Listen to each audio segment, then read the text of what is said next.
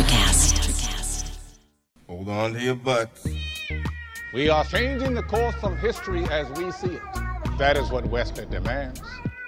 Now, this affects Iris. Iris, where are you? What you feel only matters to you. I do not entertain hypotheticals. The world as it is vexing enough. Iris, I have a tip for you. Don't take drugs! Or Whatever Movies with Wesley and Iris. What up, and welcome to Or Whatever Movies. I'm your co-host, Iris, and I'm here with my older brother, Elvis Wesley. That's pretty good. Thank you very much. Today we're discussing...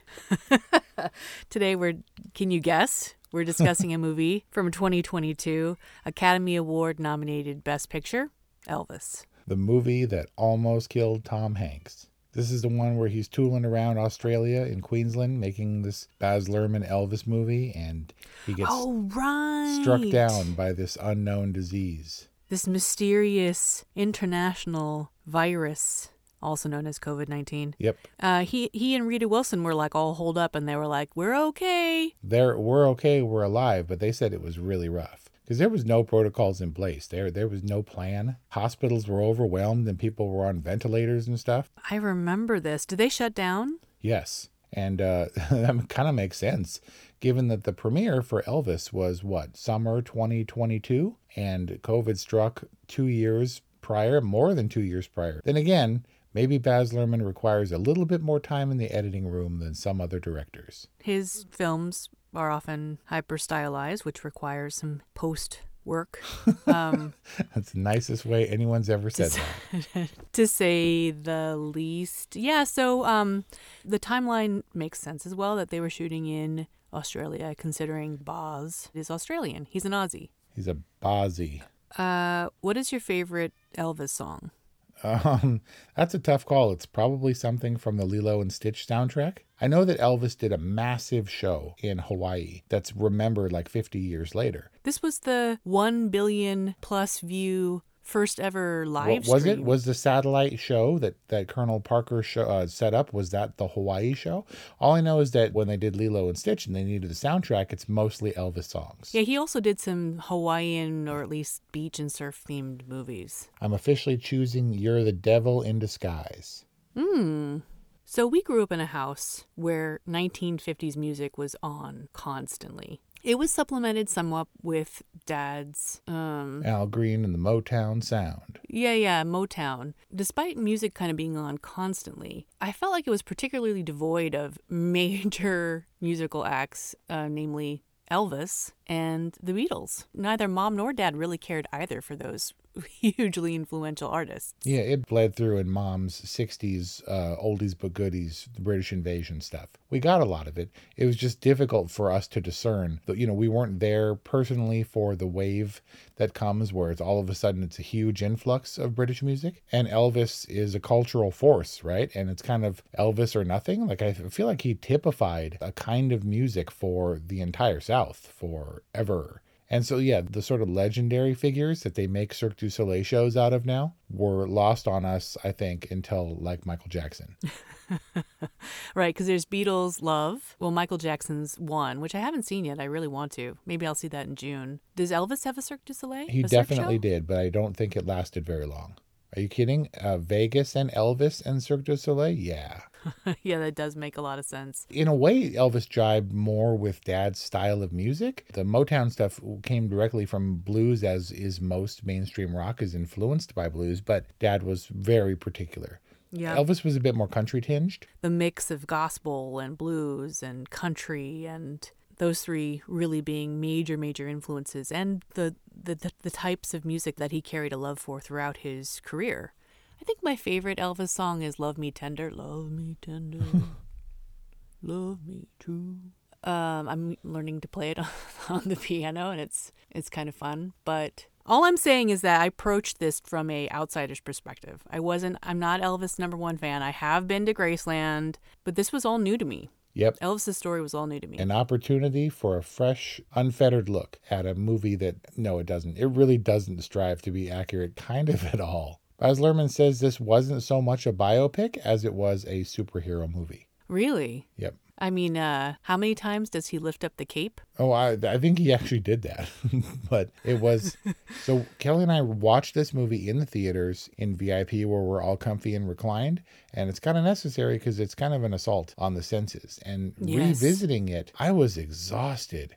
It took me 3 days, Irish style, to cover this movie again because I haven't seen it in several months. And I realized that almost any 2-minute part of this movie pulled out would make a trailer. They would all like suggest different kinds of movies, but it's never not a visual assault. The term I came up with Interesting. was, I felt Elviserated. Wow. It's a lot. And this was kind of not like in terms of hyper stylization, but this was Baz Luhrmann a little bit restrained. There were no manic little people. There were no green fairies. It was like Baz Luhrmann trying to be Oliver Stone for The Doors. They were, which we still have to review. There were definitely moments, though, where people were doing the wide mouth head thrown back thing, which Oh, yeah. when it did. Well, that's because they were enraptured. They were like feeling the music, man. But during that scene where they're juxtaposing the like back house, the barn speakeasy band thing, where homegirl was getting all up on that guy, Oh, right. right? And so and Elvis is also toggling between the two, like he's peeking through the slats in the wood, and then he's running over and he's joining the rapture service. During that whole scene, I was thinking about you because you make that puppet face with the wide mouth puppet face where you go, ah, and you throw your head back, and how that happens in like every Baz Luhrmann movie, including Gatsby, Moulin Rouge. There was some David Lynch in there for sure. It was probably inappropriate anyway, but I feared for that kid's mental health when he ran into that tent, like that revival tent or whatever, because they were into it, man. And you can see that kid either getting trampled or getting his clothes torn off him or something. Like, I'm not suggesting that they were degenerates or anything, but there's a kinship between feeling the Holy Spirit and also this weird erotic rapture thing that's happening on it. Like the people in the church who are glorying in God and is taking possession of their soul and their loins is like the same thing as the women screaming their heads off at the fair when Elvis starts gyrating. That naughty feeling that they're not so sure they're supposed to like. Yeah, I feared for that kid when he ran into the tent with his little Captain Marvel Jr. lightning bolt on his chest. It's worship for whoever's in front of you. So I have a question, an honest question that's not intended to be a criticism. I'm genuinely curious. Does Baz Luhrmann's stylized approach to filmmaking suggest insecurity? I've wondered about this. I've wondered if he were forced to make an independent drama, if he could do it. Because you could see that without the hyper-stylization, Romeo and Juliet might have been flat, and Moulin Rouge wouldn't have been anything if you take away the style from that movie. But he is focusing more. It's giving him his outlet something that's mythological in a way. Elvis is probably the perfect Baz Luhrmann subject for a movie. Glittery, glitzy. And when he focuses on these things, on this sort of lavish, otherworldly, like ultra-rich, inaccessible kind of thing, it is what we view as romantically, egregious and music video-like, when in reality, Elvis's life was pretty sad, and he was on stage and everything, and he was a big personality, but he was also mired in drugs, and it was eventually kind of the point where he's talking, and he's drawing, he's mumbling, you can't really understand what he's saying, you know what I'm saying? And it's like, it's too much. And I felt like drunk and sick and Elvis-like throughout the course of this movie, because it's a lot. Can Wes Anderson make a normal, good movie without it being like cartoon and cotton balls? I'm not sure. It's his thing. And this is Baz Luhrmann's thing. It's Baz's bag. But I am suspicious. When you look at Romeo and Juliet, it delivers a gut punch because the source material is timeless. There's a reason that it's like immortal.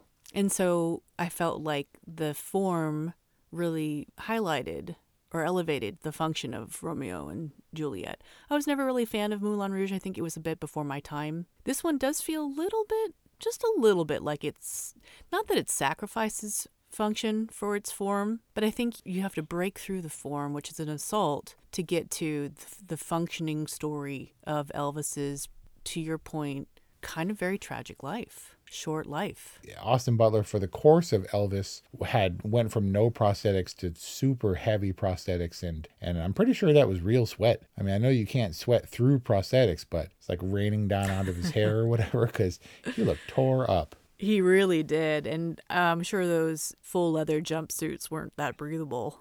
It's about form over function. Although I don't feel like that characterizes Austin Butler's performance. I think it was a little bit heavy on the smoldering side. Like it was just chock full of smoldery looks and these like looking through the eyelashes, Timothée Chalamet type looks. Yeah, he was definitely smoldering, and they overdid the makeup for Elvis in a big way, like the kid with the eyeliner and get a haircut, hippie, and buttercup. The girly makeup, Right. The wiggles. Apparently, Elvis, like Austin Butler, was blonde. Nat is naturally blonde. Austin Butler's blonde, and Elvis was blonde.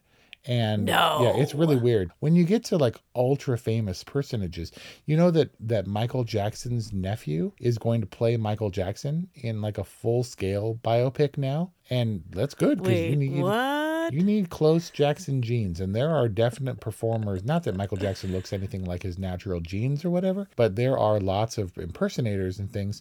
But we know what Elvis looks like. This is like Straight Outta Compton, where I was like, dude, where did they find that kid to play Ice Cube? Right? He came from Ice Cube. I was like, that's the best casting ever. Yep. The point being that he wore makeup, but it wasn't like excessive, like Baz Luhrmann style eyeliner and stuff. Elvis wore mascara and some other makeup maybe on his eyebrows because his blonde eyelashes and stuff looked weird with his jet black Elvis hair, which was all modeled on Captain Marvel Jr., who was renamed to Shazam. Also a movie this year. But no relation to the Shazam Genie movie from the 80s that people think it exists that really doesn't? Right. There can't be any relation because that's not a real movie. It's Kazam with Shaquille O'Neal. So according to HMV.com, Elvis dyed his hair a shade known as mink brown. Okay. Well, it reads as jet black, as evidenced by the fact that the new cartoon in which he plays a secret agent, Agent Elvis, he has jet black hair. His young Elvis hair looked great, but his old Elvis hair looked like a toupee. Shaggy, like kind of Steven Seagalish. It was kind of swirly.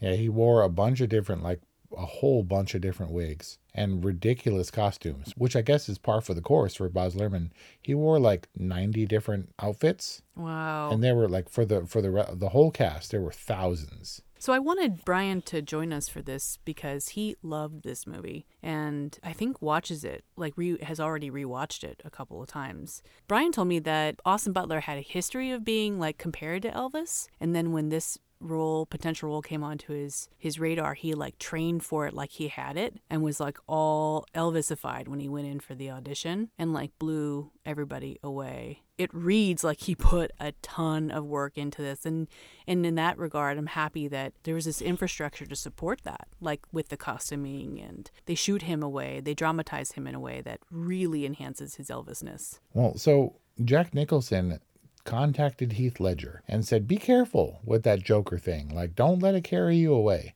or whatever. And I think part of that, the exhaustion from that movie and stuff, coupled with some prescription medications, was the undoing for Heath Ledger, who was pretty methody, I think, for that movie. And Austin Butler, he recorded an audition. His girlfriend said, oh, you kind of sound like him. You should audition when he was singing in the car.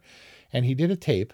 And apparently he felt like his tape was an impression or like cheesy. And so he didn't want to send it in. And then he had some dream where his mom died again, because his mom died. They lost their mothers at the same age of like 23. So he did a rendition of Elvis's song, The Unchained Melody by the Righteous Brothers, Elvis's cover of it, where he like lost his S and like freaked out on tape. This like screaming emotional breakdown kind of thing, all Elvis style, where he was enraptured.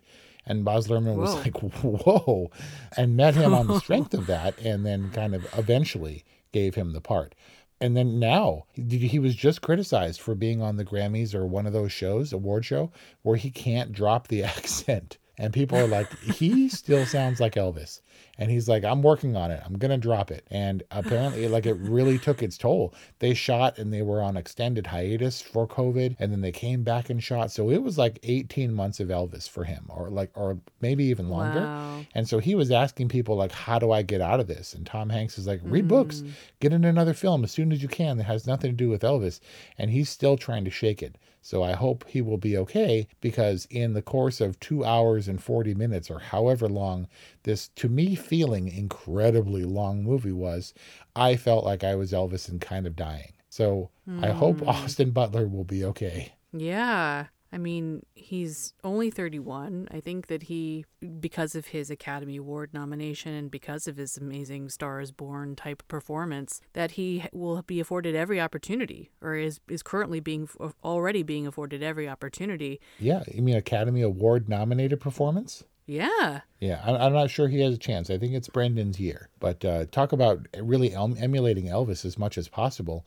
Last I heard, he was dating Cindy Crawford's daughter, who's like 10 years younger than him.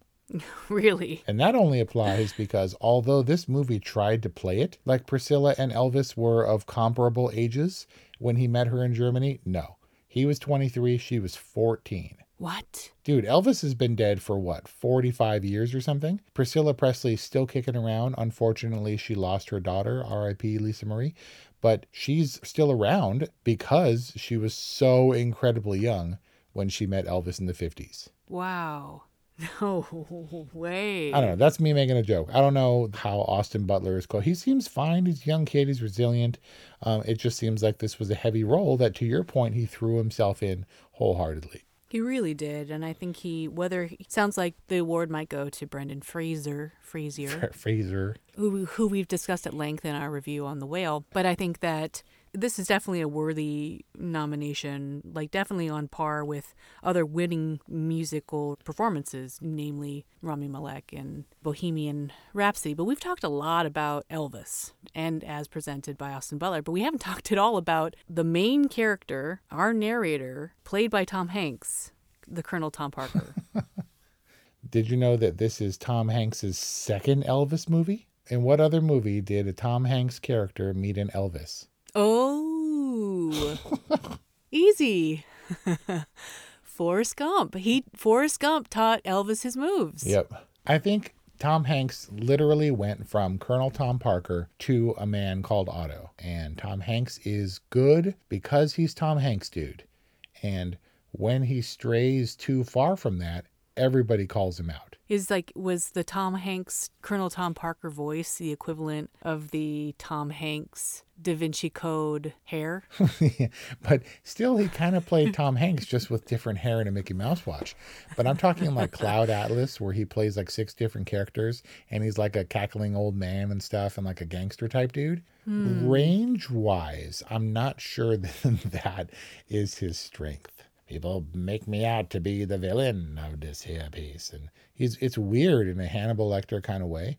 But Tom Parker apparently spoke with such a convincing Southern accent that nobody knew. Elvis calls him out on stage in this movie and says, I don't think he's really from here. I think he's from overseas or something. But Elvis never knew that. Nobody knew that until close to his death, like way after Elvis was gone. Then they were like, this Tom Parker guy apparently is like a Dutch immigrant who made up an American name and joined the army or something, like Edgar Allan Poe style. If he ever joined the army, if he was ever a colonel. There are no recordings of Abraham Lincoln's voice. And by the counts that are written, they're like he had this high-pitched, nasally, almost annoying kind of screechy voice. And that's a little bit what Daniel Day-Lewis put on. But Tom Hanks is choosing to change Colonel Parker's voice for the sake of his sort of, I don't know, foreignness, his strangeness sounding like something you can sink your teeth into for a character. But I don't think he needed to. I think he could have just been Tom Hanks trying to be the bad guy. So it's super cartoony to me.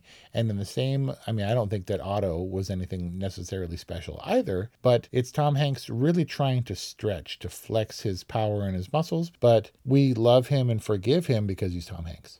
A curious performance by Tom Hanks, a little bit distracting, but maybe it enhances the Colonel Tom Parker character. I mean, I'm still questioning, is he the villain? I guess we know he is, but I feel a little bit like the snow job worked on me because I believe him when he says, you and I are one. And I believe him when he says, we need each other in this weird codependent thing that they had going on. As villains go, he was the Svengali Spice, like the ultra manager who organizes all the things behind the scenes, possibly to the detriment of his artist.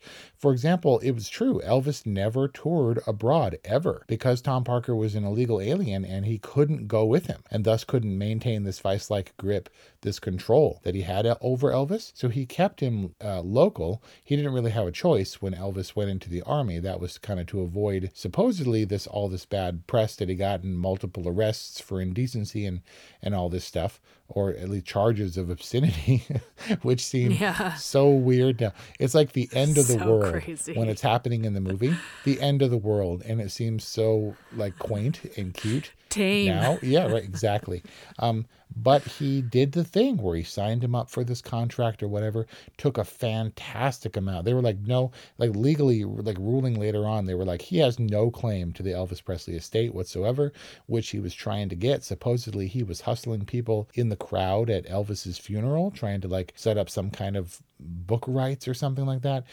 Took a crazy amount of money. And in a way, part of Elvis's failure to reach our ears as kids and be the worldwide phenomenon, I mean, Hawaii doesn't really count.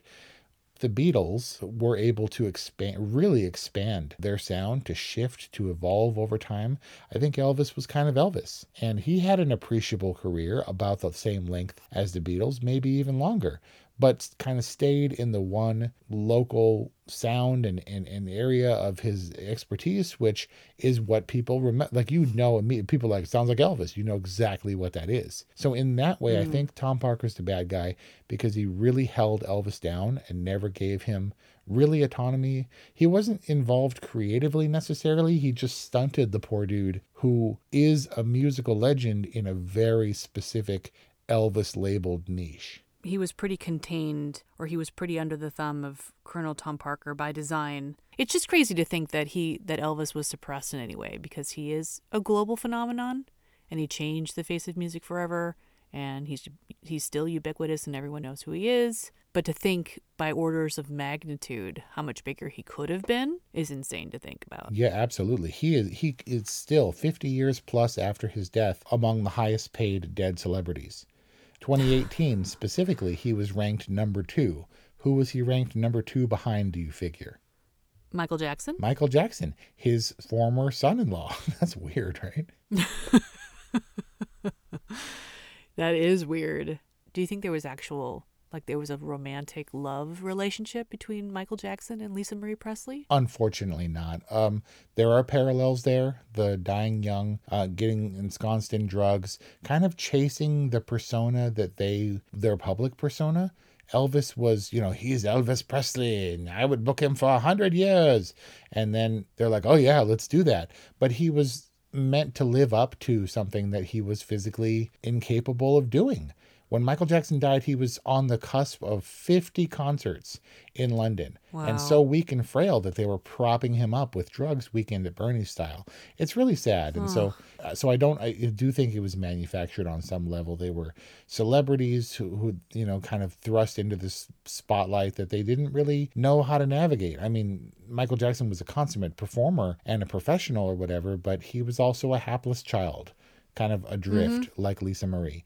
I don't know, man. You get these young kids, either through nepotism or who are just insanely talented and charismatic in their own rights. And then you're like, be that person forever for money. And you have teams of people around you and stuff.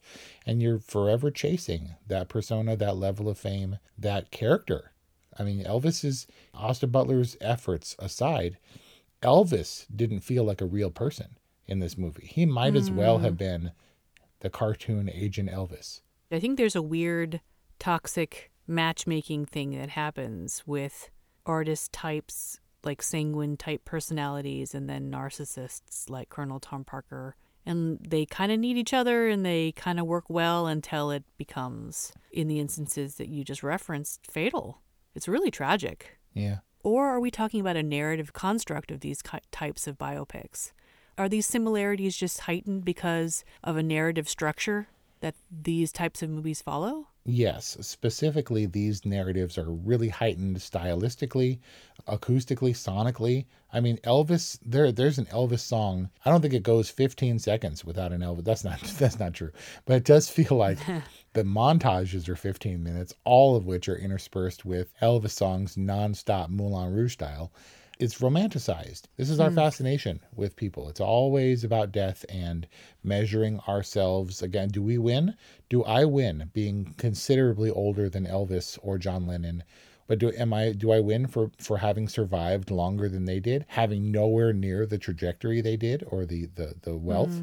Right, it's the idea, like, is it better to burn out bright than slow and sadly? A literal quote from Kurt Cobain's Suicide Note. And I've Really? outlived him by nearly 20 years. I feel like we barely scratched the surface of the assault that is known as Baz Luhrmann's Elvis.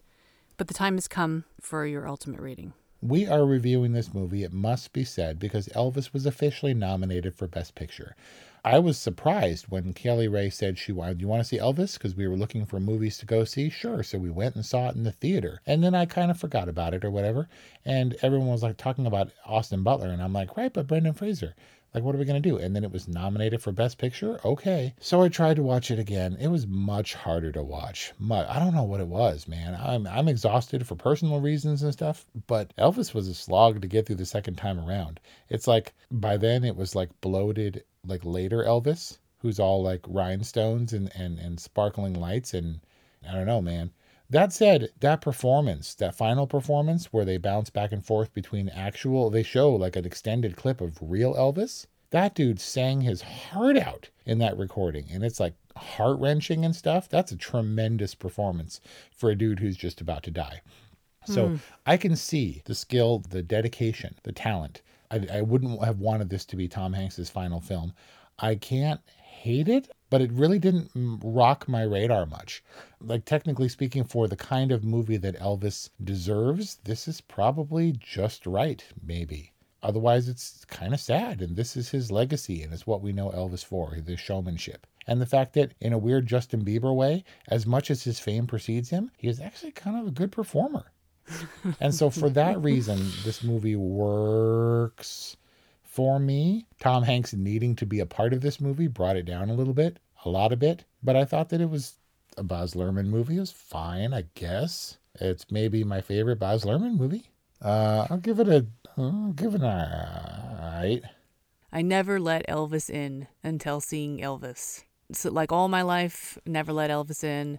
Even watching this movie the first time, didn't really let it in. Like, you kind of have to keep your guard up because this is such an onslaught. But I think if you take the time and you let it in, then it's pretty effective. But ultimately it's sad, which just makes it kind of like, it's like another reason to have a defense up against this movie. There's so much glamour and glitz, masking what is essentially a tragedy. I don't know. It did deliver in the end, and worthy of a good. And that's our discussion on Elvis, a movie from 2022, available on HBO Max. You saw this movie, so let us know what you think about it. 818-835-0473 or whatevermovies@gmail.com. Hit us up. If you enjoyed this discussion and many of the others that we referenced, check out 200 plus more at orwhatevermovies.com or wherever you get podcasts. And thank you very much. Miles, are you ready to record our promo for Season 2 of the Wanna Bet podcast? David, have you ever seen a grown man naked? Miles, we're not here to quote lines from Airplane. We're here to tell people that Season 2 starts August 18th. But I like Airplane. I know you do, but Wanna Bet is a sports betting podcast. Each week we bet $1,000 on the NFL teams and games that we love. Well, that sounds like fun. It is fun. And last year you picked over 60% of your games correctly. How'd you do? We're not talking about that. We are telling people that they can find us every Friday. So no more movie quotes. Roger. Electricast. Hey, it's Tim from 50 Years of Music with 50-Year-Old White Guys, the comedy podcast you had no idea you needed. Join Ben, Jeff, and me as we continue our musical road trip back through the years and around the globe. See, just when you thought all white guys were like Joe Rogan, you come across 3 educators trying to remember when we were cool. 50 years of music with 50-year-old white guys. Electricast. Electricast.